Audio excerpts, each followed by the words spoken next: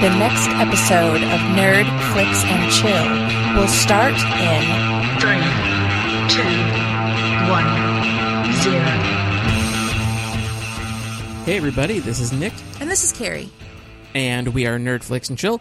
And in this podcast, we are going to talk about how the current pandemic is going to potentially impact the film industry in terms of how we see movies, in terms of how films are made, in terms of the types of stories that we see. You know, there are so many of us that are dealing with the fallout and dealing with the things that have happened, are happening, and are going to happen with this whole thing. And, we wanted to just try to take a swing at what our thoughts are on what the future of the film industry is going to be in these very uncertain times. Well, yeah, not even the potential impact. I mean, the impact is there. It's just how are they going to react? How is this going to change what we know? You know, the impact is all over it. And, right. Yeah, I honestly, I don't know how it's going to look. And I think more than anything, I'm almost at this point, I'm almost more concerned with how production is going to look at this point. Because I think we're going to find that there's going to be a gap in what has already been produced. And then by the time everything is able to catch up, because production takes so long. I mean, I don't know. It's something that I'm glad I don't have to figure out, I guess. Yeah. I mean, if you look at the film industry, it is a microcosm, what the film industry is facing in terms of how it moves forward, you know, after this pandemic, or while the coronavirus is still kind of, you know, within our society. It is a microcosm of every other industry and every other situation. I mean, this thing has so many tentacles and it's so far reaching that we really have to look almost in granular detail at everything. I guess the first place, though, where this conversation starts is a conversation about movie theaters themselves. So yeah. I think the kind of alarmist position right now, and it may not be alarmist, it may be accurate. I think the first conversation is, are movie theaters dead? Are they dead now? Is this it? Is this the death rattle for the movie theater? Is the movie theater experience going to die? Let's talk about that first. I hope not. I really hope not. I mean, because there's nothing like going to a theater and having that full big screen, rich sound experience. I mean, there are some movies that excel in that kind of an environment. You know, there are some movies that it's like, I have to see that in the theater. And then there's some movies I was like, I don't have to see it in the theater. I can watch it at home. I can wait till it's streaming, whatever it is. But there are just some movies, like your big blockbusters, just that all-encompassing surround sound. I mean, even people that have spectacular home theaters, you're not going to have that ceiling-to-floor giant screen unless you have the ability to project on the side of a building. You know, I think that it's just a unique experience, and I for one, don't want to see that go away. Yeah, I agree. There are some amazing movie theater experiences that I have had in my life, whether it was the crowd erupting during Avengers Endgame when Captain America pulls Mjolnir into his hand, or, you know, when the portals open up and all the Avengers come, you know, funneling out, or the opening notes of the Star Wars score when the crawl jets across the screen. Yeah. All of those things that just have this energy, and, you know, those moments where you have this crowd kind of in anticipation. Those are incredible moments. I think it was Roger Ebert who once talked about how, like, when you are watching a film at home, the film, like, you have the film contained. Right. But when you go to the movies, the film contains you. Yeah. And it's a collective experience when you go to a full theater like that. You know, there's just some movies again, that just lend themselves to having that shared experience. And honestly, in the state of things, I don't know how long it'll be before we are able to have something like that again. Yeah, that is the tricky part of this, right? I mean, right now, some states have reopened and they're allowing movie theaters to reopen, but those theaters have nothing to show because the release schedule has been pushed. So yeah. The big question is when we hit July, what do those theaters kind of look like at that time? Because I know Christopher Nolan's movie Tenet is kind of the first big blockbuster that's going to come out during these kind of reopening phases. And then you have Disney pushing Mulan right behind that. So I think those are the kind of big questions that we have. But here's the thing that's kind of interesting about the movie theater conversation, about the viability of movie theaters. It is 100% true that movie theaters are struggling. Even the biggest chain in the world for movie theaters is massively in debt in spite of having, the first studio to ever turn a $10 billion profit in a single year last year. So there is a reality to the theater experience struggling. There is reality to the fact that there is more competition. But the movie theater industry has faced existential threats before. And I mentioned that Roger Ebert article because the most interesting part about that is that article was from 1980. And it was about how home video and how television is infringing upon movie theaters. So they have faced these things before. Even the Great Depression was a big challenge to the movie theater experience. As a matter of fact, that was the Great Depression is the whole reason why popcorn and concessions were brought into theaters. Oh, interesting. Yeah, it's weird because in those days of film, they were kind of treating movie theaters like you were going to see a Broadway show. Right. And they didn't, they had these nice carpets and they had all this stuff and they didn't want, ground up popcorn on the floor and any of those kind of things. After the Great Depression happened, a lot of the street vendors, because that's what would happen is people would get their popcorn from street vendors and go into the theater and, sneak their snacks in. After those vendors kind of disappeared during the Great Depression, theaters realized that they could not only bring concessions into the theater, but they can make a hell of a lot of money doing so. And that's where the bulk of their stuff bulk of their profits come from that. Even now in 2020, about 85% of concession revenue is profit, whereas ticket sales is about 50%. So 46% of a theater's overall profit comes from concessions on average. Yeah. Well, believe it. They charge so much for popcorn and a soft drink. And one of the most interesting things about this movie theater discussion is this is actually not the first pandemic that the American movie theater industry has faced, because it did have the Spanish flu pandemic that it went through in 1918. And if you look at that and the way theaters reacted to that, there are some interesting parallels. But after the Spanish flu pandemic, it changed the movie industry forever. And are we at that point again? Because the studio system is what sprung from that period of time after the Spanish flu pandemic in the United States. Meaning what? What was it that changed? Yes. So, okay. This gets a little, it gets a little crazy. Okay. But it basically boils down to the fact that basically Hollywood was kind of created after that pandemic. Everything that we kind of knew of Hollywood, that golden age of Hollywood, was established during that time. It was like kind of how movies were financed, how they were sold, how they were exhibited. It all changed. And a lot of that had to do primarily with one person, this guy named Adolf Zucker. And essentially what he did is he's the one who kind of took charge of the lines of distribution. So the movie theater business, a lot of the theaters were kind of small theaters. They were mom and pop exhibitors at that time. And effectively what happened is this guy Adolf Zucker comes in from the movie business and, he essentially got control of all of these theaters and used that pandemic as a way to kind of enact his plan. So that's where a lot of the relationships between movie theaters and studios became established. Okay. Now, how that ties into what we're going through now, I don't really know.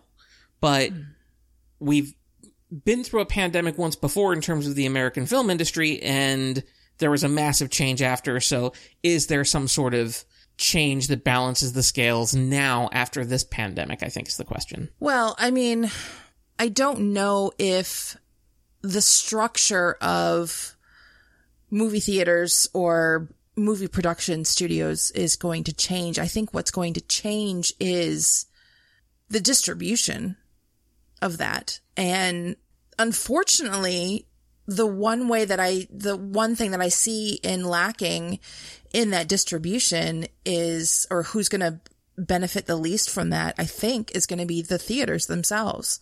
And how the theaters are going to overcome that, I'm not sure. Right. Because I know that a lot of production companies or just film companies are, considering the direct to streaming. And a lot of those are either doing it independently, or you see these, like Apple TV, Netflix, you see, NBC is doing their own streaming thing, and HBO, and they have partnerships with, Universal and, whatever falls under that umbrella, like Disney Plus with, all of everything that falls under the Disney umbrella, which is massive right now. And I see those collaborations happening that way, but still it's leaving the theaters out of it. And I don't know because it seems like everybody's coming up with their own streaming thing. Like there's a new streaming platform all the time, it seems like. But then it makes me wonder, would a theater do something like that? Like right now, I have an unlimited movie pass through a certain theater. Would they do something like that? But it would be almost like Netflix, but say through Regal Cinemas, and you get movies, what you would go in to see normally in a theater, but it's streamed to your home and it's a subscription like that. Yeah, now, if I'm not mistaken, I think AMC Theaters does have something similar to that, but I don't think it's done with new films. It's not done with anything that's currently in theaters. That's what I'm saying. Is that something maybe that they would go to? Yeah, I don't know. The platform is there. But, it's interesting, too, because when you look at the history of that, because I was talking about this whole Adolf Zucker thing and how he took advantage of the economic losses and the after the Spanish flu pandemic, which, by the way, that dude was an asshole. He's not a hero, by the way, of film history. He did create the kind of system by which you control the exhibition and distribution of film, but he also did a lot of awful things by putting a lot of female directors, a lot of Black and Latin directors out of work. So he is not great. He also threatened to bankrupt a lot of mom and pop theaters too. So, not a hero in all of this, but that model that he created then was, very much something that has been held onto and is now used by streaming services. So one of the things that kind of is impacting all this stuff is, I mentioned earlier, movie theater profits on ticket sales are about 50%. There are different tiers and all that other stuff, but about 50%. Now, that means the studio gets 50% of the box office. Whereas when it comes to streaming, the take is closer to 80% to the studios. And 30% to, 20% to the whatever platform it could potentially be. So the, scales are tipped towards the studios for streaming. So you will also have those arrangements that would potentially continue if, like, an AMC Theaters decided to enhance their on-demand service to include new things. I don't know how all of that is going. You would have negotiations and things like that, but that could also be a new way forward. It could be. I think you would see the price of a movie go up, because the theater isn't going to be getting that profit from your concessions. Sure. So, but granted, I mean, if it's going to benefit families because they're not paying multiple tickets, but then it doesn't benefit a single viewer, if you're paying the same price to stream something.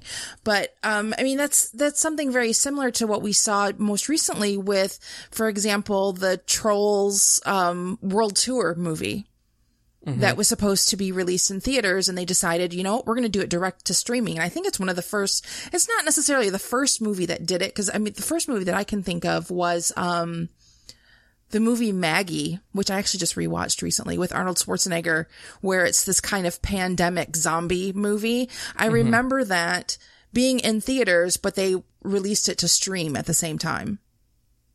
And it was the first time that I can think of that I knew something like that was, semi-big, I guess, doing that. But for this Trolls World Tour, it was kind of like the perfect circumstance for it, because you had all these people who are being locked down at home, kids not being in school, needing any kind of new entertainment. And this movie, it did way more in the box office than the original one did. And the original one was considered a success. And this one, it did so much more. And I think I remember seeing that to rent it, it was like $20. And I was like, I'm not going to rent that, because for one person to rent it, that's not great. But for an entire family, that's a steal. Yeah. So it did an amazing job. I guess the question becomes price point, though, right? Like, yeah. $20 for Trolls, whatever. That is a price point that they found. But they also have like a totally captive audience of people at home. Yeah. But like Avengers Endgame, if you were to have released that, or even Black Widow, a film that's not even out yet, like, or Wonder Woman, are you going to charge $20 for that? But then you have somebody come over, they have 10 of their friends come over, and you have like a Black Widow party at your house, and you've only got, as a studio, $20 going to your revenues, whereas had you had all those people, you could have had, significantly more. So there are questions of price point there. Like, would you pay $40 to watch Black Widow in your home instead of a theater? Probably not, unless that was the only way that I was going to see something new for a while. Maybe I got to that point.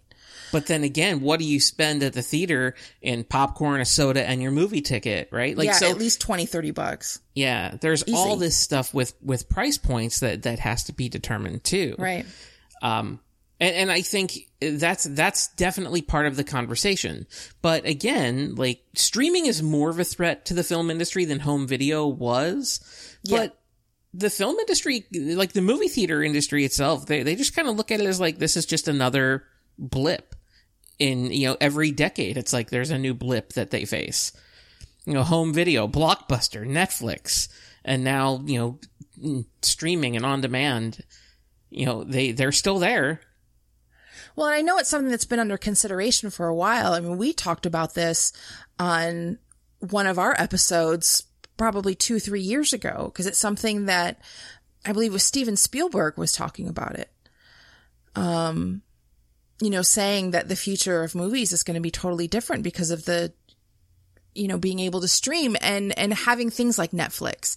I mean, because of the situation that we're in right now, the Motion Picture Academy has deemed that streaming services like Netflix, movies that are on there, are eligible for Oscars now. Whereas before it was not just, I mean, I make it sound like I'm downplaying it, but it was Emmys. They were able to get an Emmy because it was considered like television. Right. But I mean, but think of it that way too. What if, there's movies, if they're not going to be able to have distribution at a theater, would somebody who's wanting to make a movie then be more apt to pitch it to something like Amazon Prime or Netflix or Right. Apple Plus? Right. And only that, go ahead. No, I was going to say, because then, I mean, for your consumer, your price point is perfect because you're only paying what, $10 a month on average, instead of paying $10 a pop for Right. each thing you want to watch. So, right. And that leads into kind of another layer of this whole conversation. A lot of the times, the things that get nominated for awards, they're not necessarily the biggest blockbusters. I mean, sometimes you get that crossover where a film that's nominated has a tremendous amount of success, or a lot of them become successful after they get their nominations and things like that. But what you run into are the difficulties of independent film and international language film, which people don't go see. So if they don't really go see those in the theater, you don't really have a whole lot of places for distribution. And as we move forward, the theaters are going to try everything they can to turn a profit. And I just don't see them taking a chance on something like, in the way that Parasite came out this year, and it's a terrific movie. I don't know that theaters would necessarily take their chances on a Parasite, because you have something that's in an international language, and a lot of people don't like reading subtitles and whatever. Do you really want that taking up space in your theater when you could have, some animated flick that they're going to pack a lot of children into? So what happens to those super talented independent filmmakers who have their films that may not be able to get shown? Netflix, Amazon Prime, and Apple. Right. And so does that mean we have two competing, like, is that where we end up, where it just coexists, where you have some first run movies that you're going to watch on streaming, for the big stuff you're going to go out to the theater? Is that where we're heading? Honestly, I would say likely, yeah. I mean, because even now, the only movies that I really see that pack people in are those big blockbusters. You go to any other movie, even if it's on opening night, and the theater is less than half full. Right. And a lot of times there's only just a tiny smattering of people that are in the theater. Even though it may be a very successful movie, or a very, a highly rated movie, or critically acclaimed, there's still not a lot of people that are going, and everybody goes and buys all these crazy amounts of tickets for Star Wars, for your Marvels, for your DC movies, for anything that's really big like that. So I think people do see the value of seeing a movie like that in a theater, but now that we have the streaming stuff, you're going to go and see your little indie flicks or your rom-coms and dramas and things like that. Even a horror movie, I think people are more apt to see it at home because it's even creepier. Right. People don't necessarily see the value because you don't need to see something. I don't know why the movie Bridget Jones' Diary popped in my head. I hate that movie. But you're not going to see something like that so much in the theater. Like, I don't need to. It doesn't need that big booming sound. It's like I can just watch that on my TV and it's just as satisfying. So I think, I really do think it's going to start going more that way. But does that mean then that for theaters to stay afloat, are we going to be getting more of those types of movies? Because I don't think there's enough of those movies to go around to keep a theater open all the time. Right.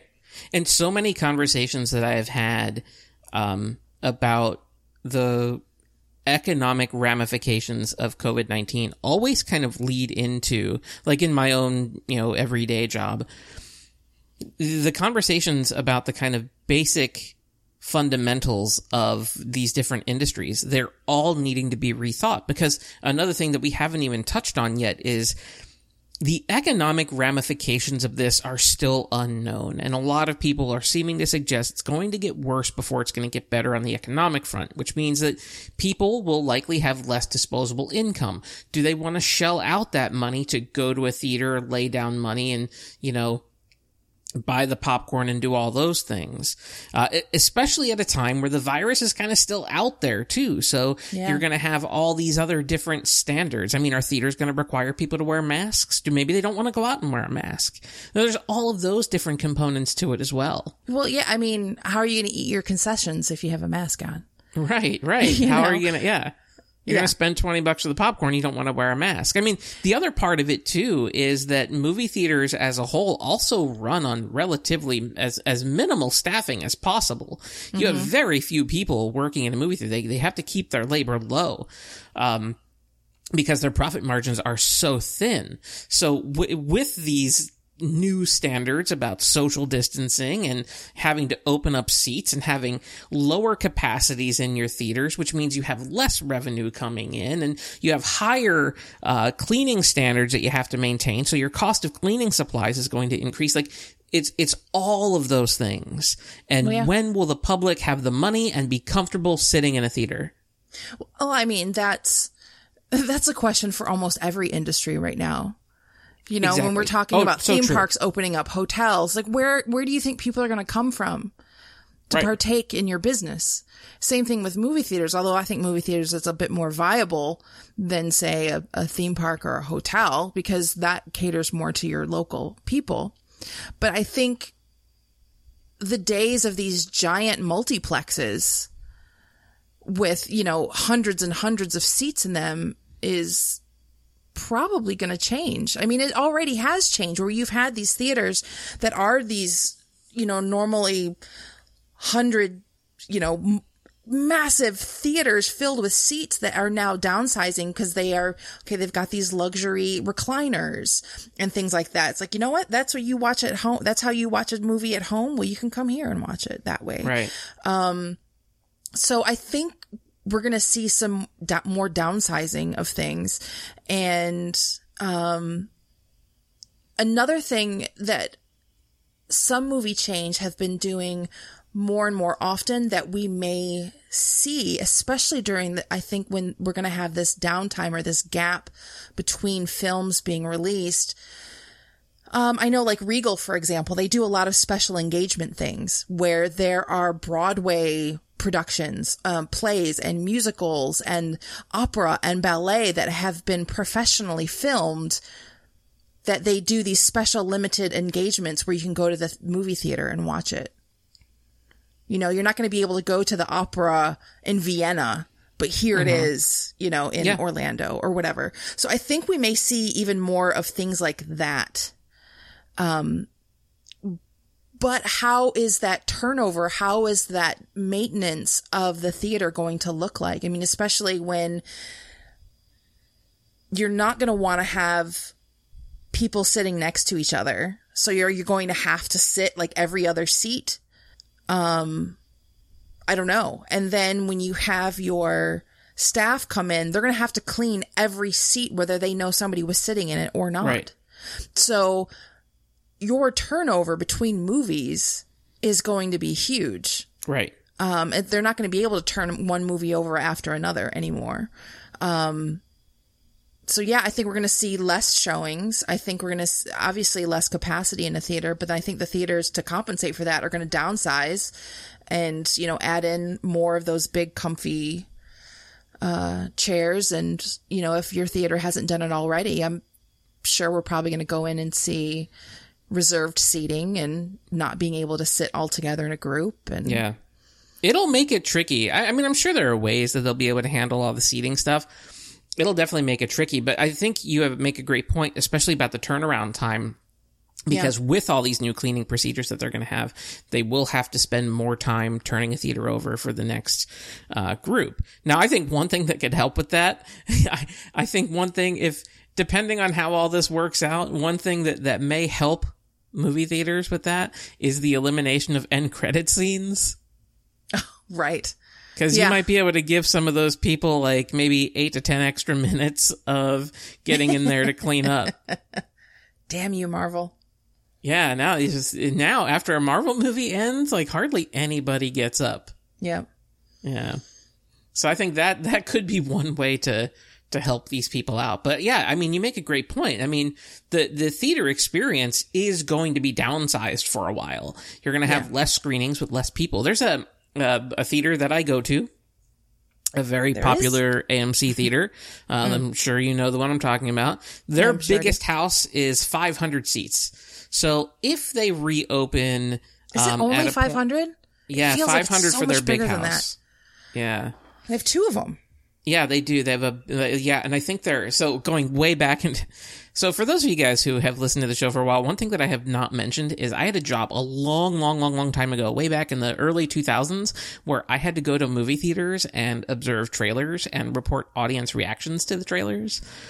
And that theater was one of the ones that I had to go to do it. So I had all the theater capacities. I got a list of all of them, so I knew exactly how many people were in them. Okay. And so that one is like 500. The other one is like 490. They're basically the same. Yeah. But a 500 person theater, if you're only allowed 25% occupancy, you're talking about 125 people in that massive space. Mm-hmm. And it's crazy. It's just not enough. Yeah. I mean, is this also going to change at the same theater? They do the dine-in theater stuff. Yeah. They're probably not going to do that anymore. Yeah. I don't know how. I don't know how you do it. Mm-mm. You know, again, it's all new. I mean, and obviously some of these measures could be temporary. But yeah, I mean, I hope so. I mean, if they're saying there's not going to be a vaccine until 2021 as being an optimistic projection, I mean, I know they'll rush to get the vaccine out there, but there might be phases of vaccines. And when the vaccine comes out, there may not be enough doses to cover 300 million people. It's not going to. You know, it's going to be politicians and rich people are the ones that are going to get it first. People in the medical industry, first responders, and it'll be a while before it trickles down to regular people like you until it's and readily me. available to the public. It's not just having a vaccine, it's the availability of it too. So, you know, and even if that's 2 years from now, you still have to kind of go into this survival mode for 2 years. And a lot of other industries are going to be doing the same thing. So I think the big question marks remain about the disposable income that people have, you know, what your profit percentages are looking like. I mean, there are some businesses out there, and they're not movie theaters, but there are some that look and they say, I can't operate my restaurant at 25% and turn a profit. So what is the point of even opening right now in this phase of reopening anyway? I'm just going to wait another month before I reopen. Yeah. Well, I mean, and that makes me really concerned for really small indie theaters. You know, like there's one not far from where I live. That's a very small indie theater. They do film festivals and they do, you know, really interesting independent films and artistic re-releases and things like that, these special engagements. And this is going to devastate them. Right. You know, if you have a giant theater chain like AMC that was already struggling, that is really struggling now, how are these wonderful little independent theaters going to survive through all of this? It's going to take a lot of creativity and innovation. And I don't know. Like I said, I'm glad I'm not the one that has to try and figure it out. But it's all going to be a crapshoot. I mean, none of it's going to be guaranteed. There's not a playbook for this. Nope, there's definitely not. And unfortunately, you're going to have to take a chance and see what works. And if, you know, it's a gamble. It's a total gamble. And even prior to COVID-19, movie theaters found themselves having to kind of ask the question, how do we get people to come out to our theater? How do we get them away from their, you know, their giant TVs and their comfortable sofas in their homes, to get them to come to a place where they may have to pay for parking, where they may have to fight through crowds, wait in lines, and to do these things? You know, how do we get them to do that? And that's why you've seen over the years theaters attempting to do that with things like the seat service at some theaters, and you see the recliners. You're seeing them doing like enhanced cocktails and enhancing the food options that are available, the recliners, like you mentioned. Yeah, it's not just popcorn and candy bars anymore. Yeah. And they're trying that. I don't necessarily know how successful that is, but those were the questions that they were asking before this. Now the question becomes, how do you do all that with these kind of, public mitigation factors that we have to take into consideration, people having less disposable income, and then people just their own confidence in going out. Sure, some people are just they'll want to run to the movie theater right away. No doubt about it. I have no doubt. There are people that are, you may call them reckless. You know, I would not argue that. But There are people that will run out there right away, but that is not everybody. Yeah. There are people who will be reluctant. There are. And I mean, especially right now. I know the movie theaters in the area where we live are not open, but they are in others. And I have not seen yet what that looks like.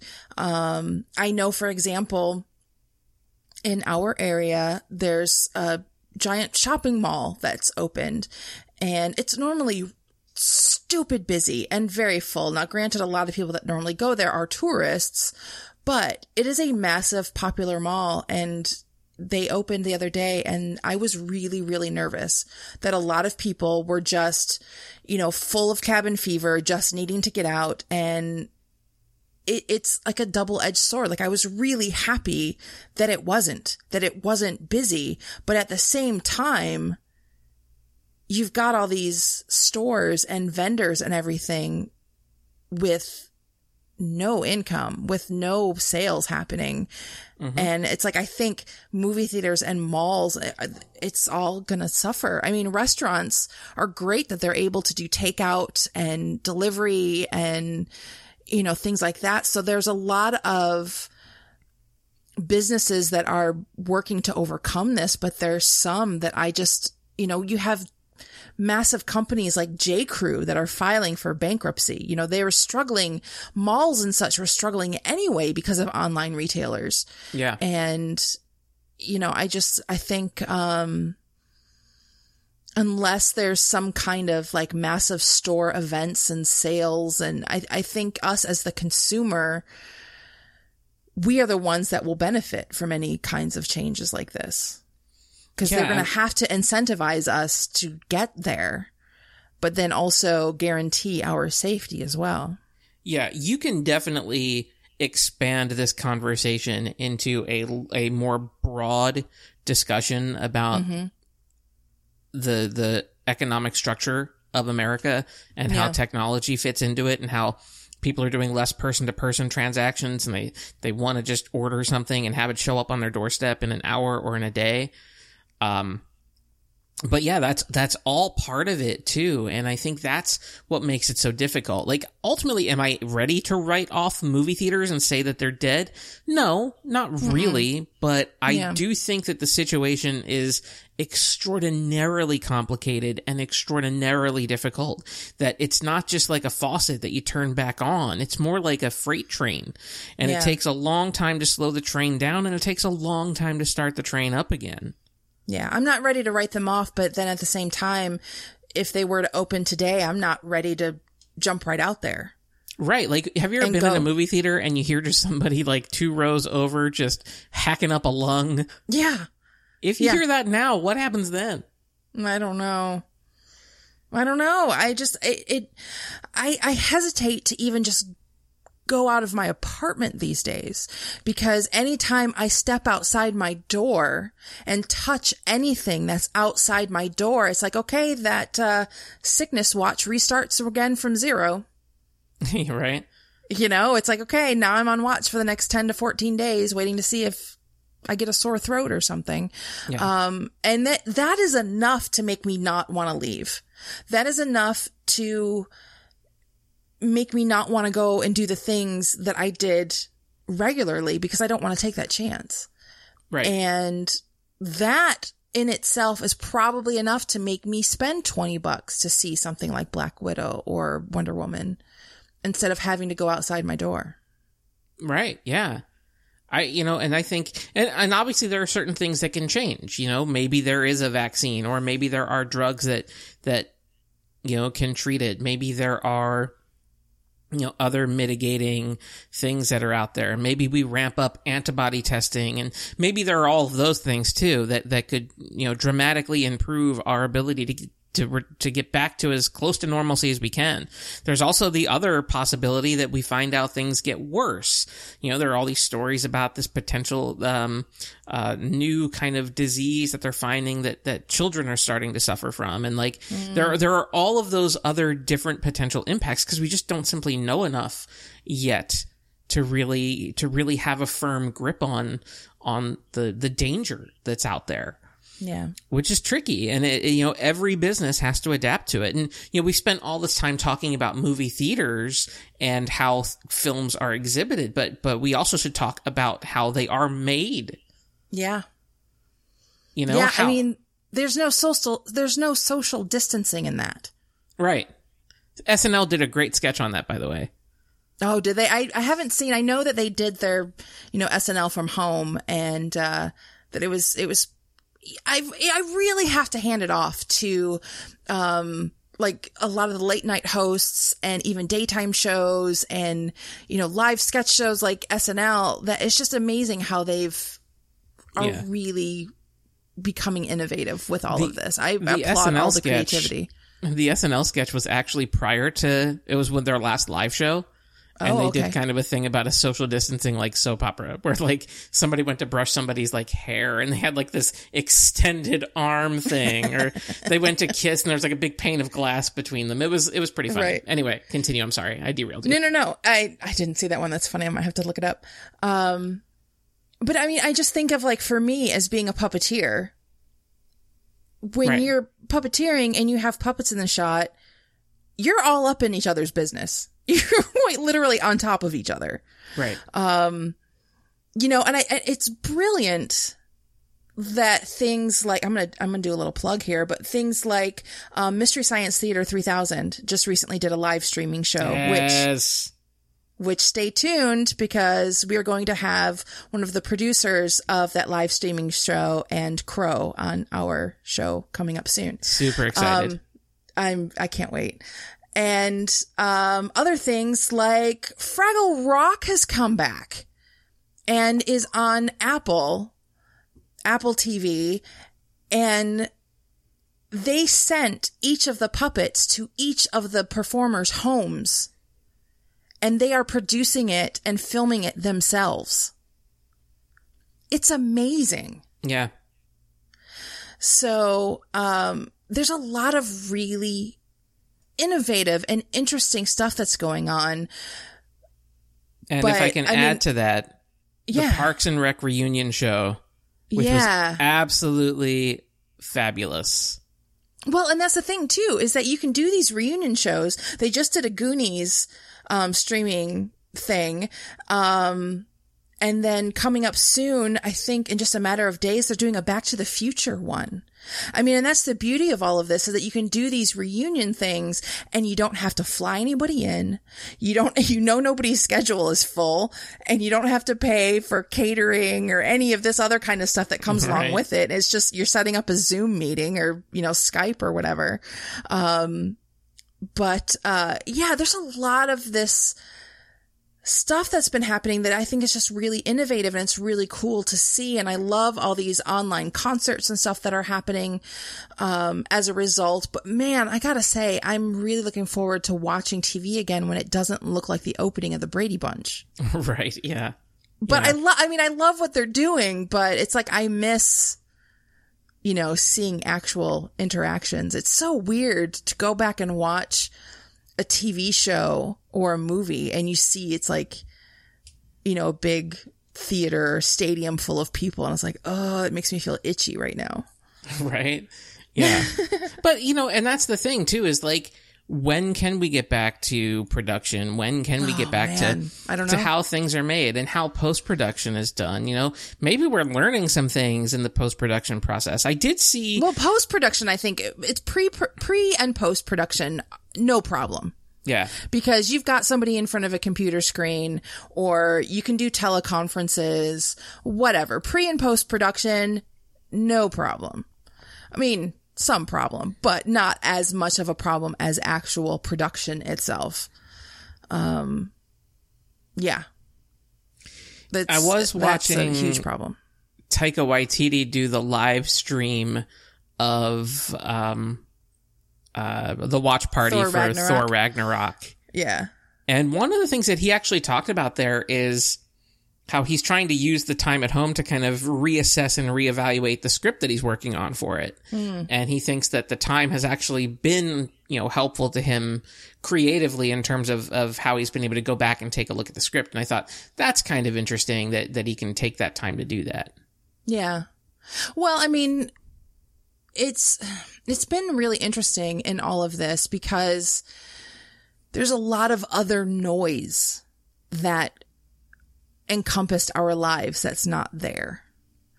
And this is getting off of of the topic at hand, but it's been so interesting because without all that other noise of our daily lives from before all of this, a lot of people, even though insomnia has been rampant and sleep cycles are all over the place, that when you actually do get sleep, probably some of the deepest sleep I have ever had.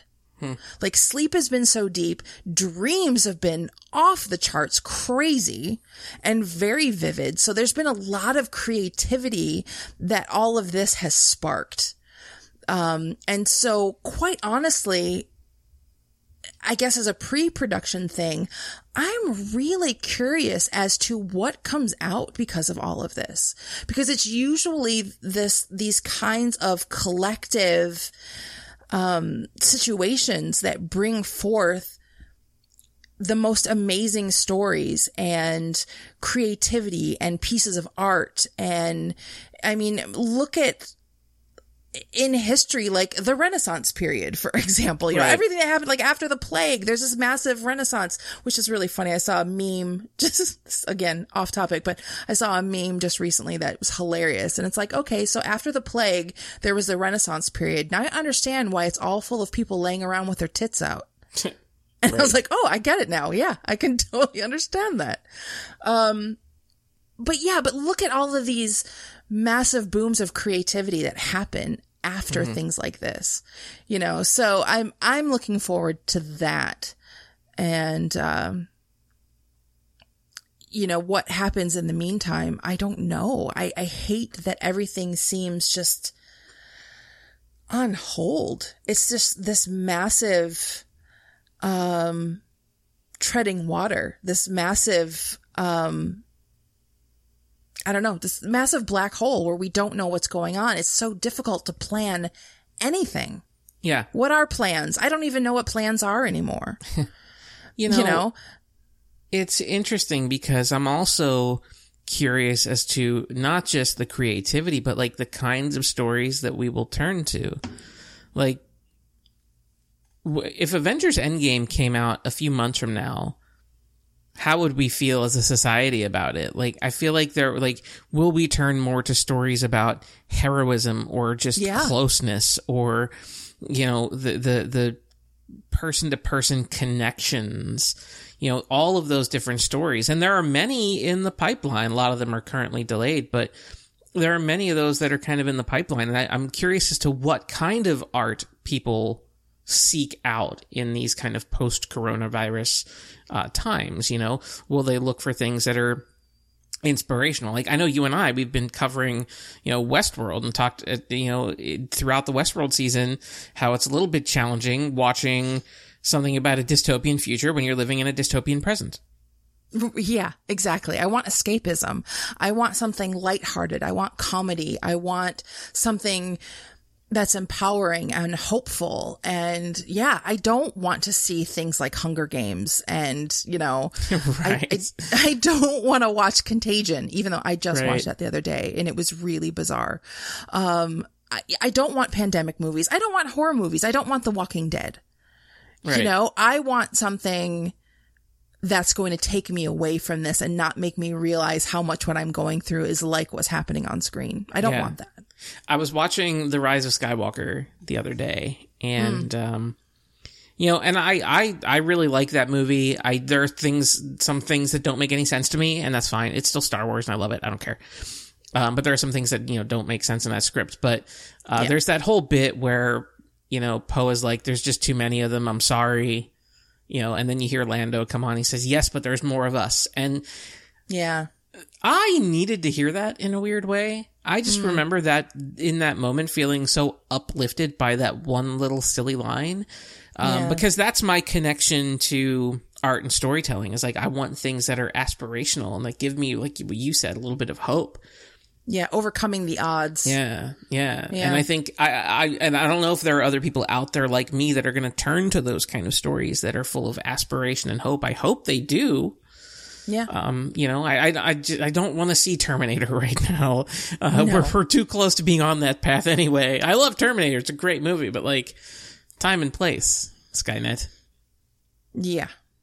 It's coming. We'll deal with you later. Yeah. Right Don't now, want to watch Handmaid's Tale on Hulu. Yeah, exactly. So there are all of those things too that to consider, is not just how do things get made, but the types of things that get made. Yeah. As a puppeteer, what have you thought of the stuff that you've seen Sesame Street put out, and the you know, the different things there? You mentioned Fraggle Rock, but I know they've put out some videos. I know Abby Cadabby has made some appearances somewhere. There's a great video of Kermit the Frog singing Rainbow Connection. Leslie. Yeah. What do you think of that stuff? No, I think it's great. And I'm very proud and happy for my friends that are able to do it. It just sucks because now production is, I thought these kinds of gigs were hard to get before. Now they're really hard because nobody is able to work. No, I think it's amazing. I think it's innovative, and I'm glad that they are able to keep it going. I think it's mind blowing that they started something new, like bringing back Fraggle Rock right now. And I got to tell you, that's one of the best kept secrets. I mean, it had been a rumor for the longest time, for years, that Fraggle Rock was going to come back. But the fact that it came back right now, it's like, it was perfect. It was perfect because it, you know, we just mentioned that people are so hungry for new entertainment, new things to watch. I mean, how many times you see on Facebook every day, people are like, okay, I've watched this and this and this. What do I watch now? I mean, there's so much stuff to watch, but at the same time, we have nothing but time. So anytime there's something new, it's like people are all over it. And to bring back something that's nostalgic, that's another thing with a genre that I think we're going to see even more of, are nostalgic things re-envisioned, because it brings back feelings of those happy times. That's why we're seeing these reunion shows, Parks and Rec and the Goonies and Back to the Future, things like that. And, you know, Fraggle Rock coming back. So this is just a snippet, I'm assuming, that we're just seeing these little tiny shorts that they're doing. But then, you know, once they are able to, I'm sure they're going to ramp up to the really big productions, like the original Fraggle Rock was. I love what they're doing. I think it's awesome. There's some local puppet groups that are doing things, where they're streaming things online. There's people that, are doing like Zoom meetings, you know, for kids and their classrooms, or their at-home classrooms. There's a puppet group that I am involved with that we've done tons of educational videos that were just picked up by PBS, which is really awesome. They have a whole, and I'm not trying to plug this, but, they just posted, I don't know what, 5 of our videos or something. They have like this, it's like PBS Learns. I should know what the website is and I don't, but it's like the PBS learning site, and it's available to schools and, but also anybody can stream these things. It's so cool what is being done. I mean, as far as puppetry goes, but traditionally with a lot of these productions, like I said, with puppeteers, we're all up in each other's business. Usually, you know, it's, everybody's armpit in your face and you're crawling all over each other to fit in a tiny space. So, you know, it's, I can't wait to get back to that. Yeah. Cause I was in the middle of a production and we had to stop. So, I can't wait to get back to those kind of things, but I'm happy to see that there is innovation that's happening, even though it's drastically downsized everything. But I'm glad to see that it's still there, because it's keeping that interest alive so that when it is able to be ramped back up, you know, it's people are really going to be hungry for it. Yeah, I think that is true. I think one of the things about this whole pandemic that's been, I don't know if it's been surprising or anything like that. I wouldn't say it's shocking or or depressing. I think the toll that this is exacting on people is what's depressing and makes me sad. But one of the things that is worth noting is this is one of the first times that something has happened to us that has basically kind of crippled us artistically and culturally, where there are no theater performances. Broadway is dark. You can't go see a movie in the theaters, can't make a movie right now, really. Yeah. Even sports, you don't have sports as an outlet right now. And I think that we are challenged with that idea that culturally there's not a whole lot that's happening right now. And I think that's another thing that speaks to really how shitty these times are. Oh, I actually, it's funny that I posted something on my Facebook saying I was kind of in a funk today, and I was really hoping, you and I are doing this podcast that was getting me out of this funk. And I was just mentioning friends of mine that do, Fraggle Rock, and my friend Frankie Cordero, who's Wembley Fraggle on the new Fraggle Rock, just messaged me. And I was like, oh, did you realize I was just talking about you?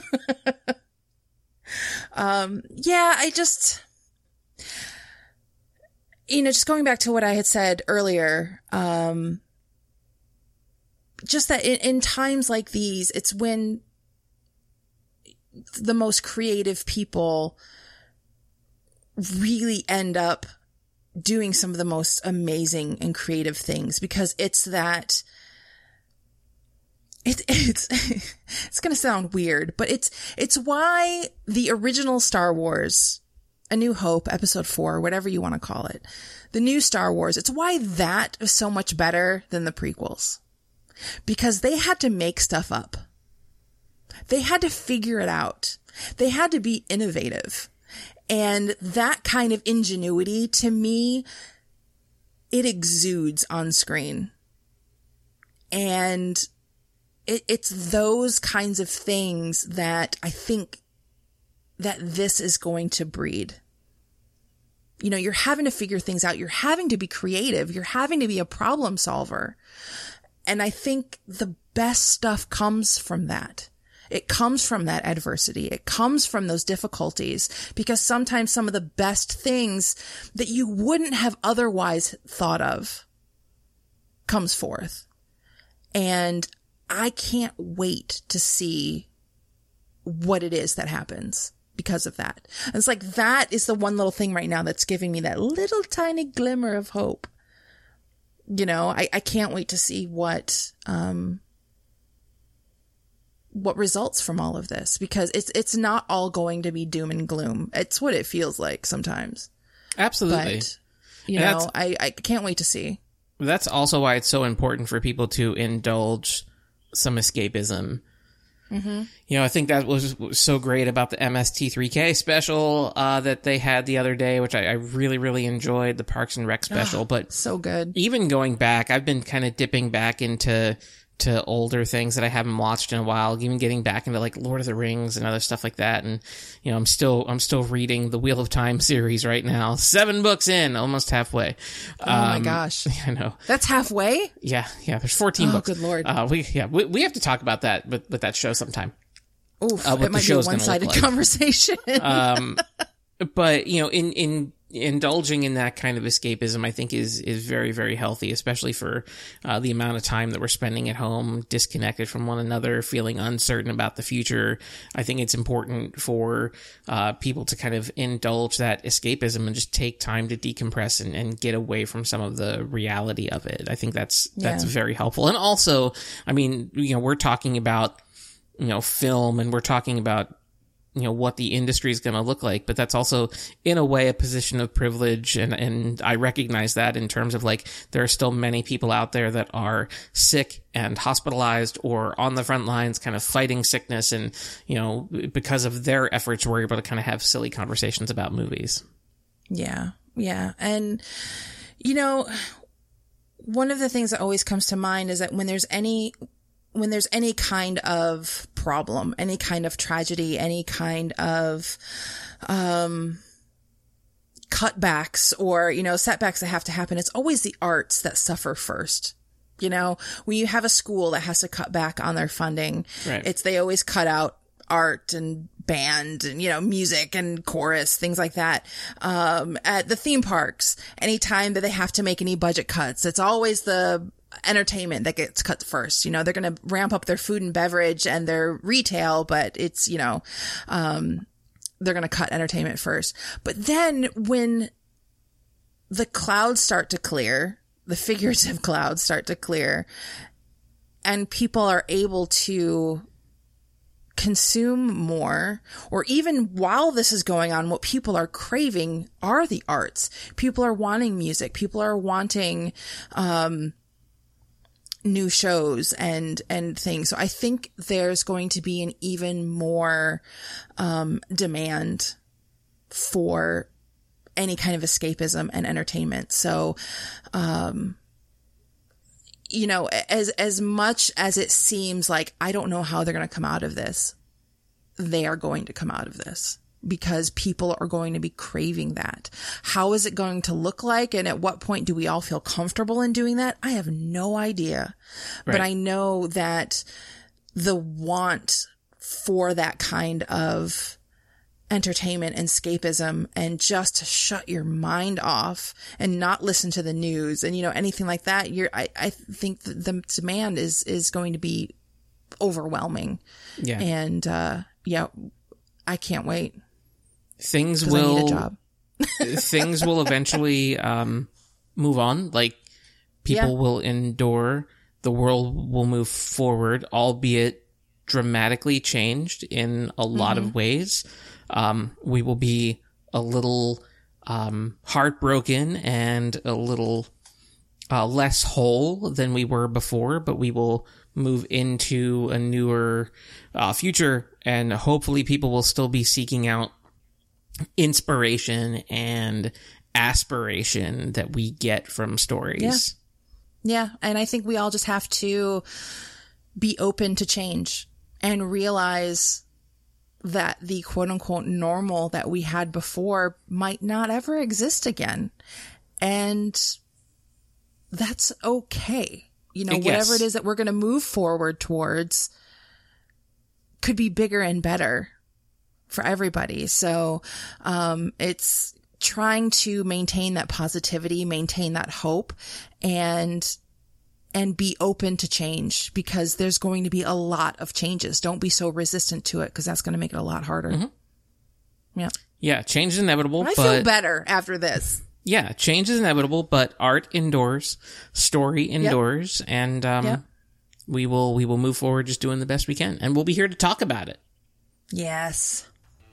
All right, so you guys have heard our thoughts on all of this stuff that's going on with film and how the industry is going to move forward and the kinds of films that we're going to start seeing and all of that good stuff. But I'm curious what your thoughts are. So hit us up on Facebook and Twitter at NerdFlixChill. You can, let us know all your thoughts there. In addition to that, you can check us out on iTunes and Stitcher, and if you're listening on one of those platforms, throw us a 5-star review.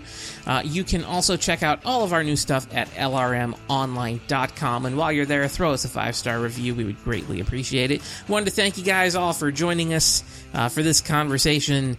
Until next time, may the Force be with you, because the night is dark and full of terrors.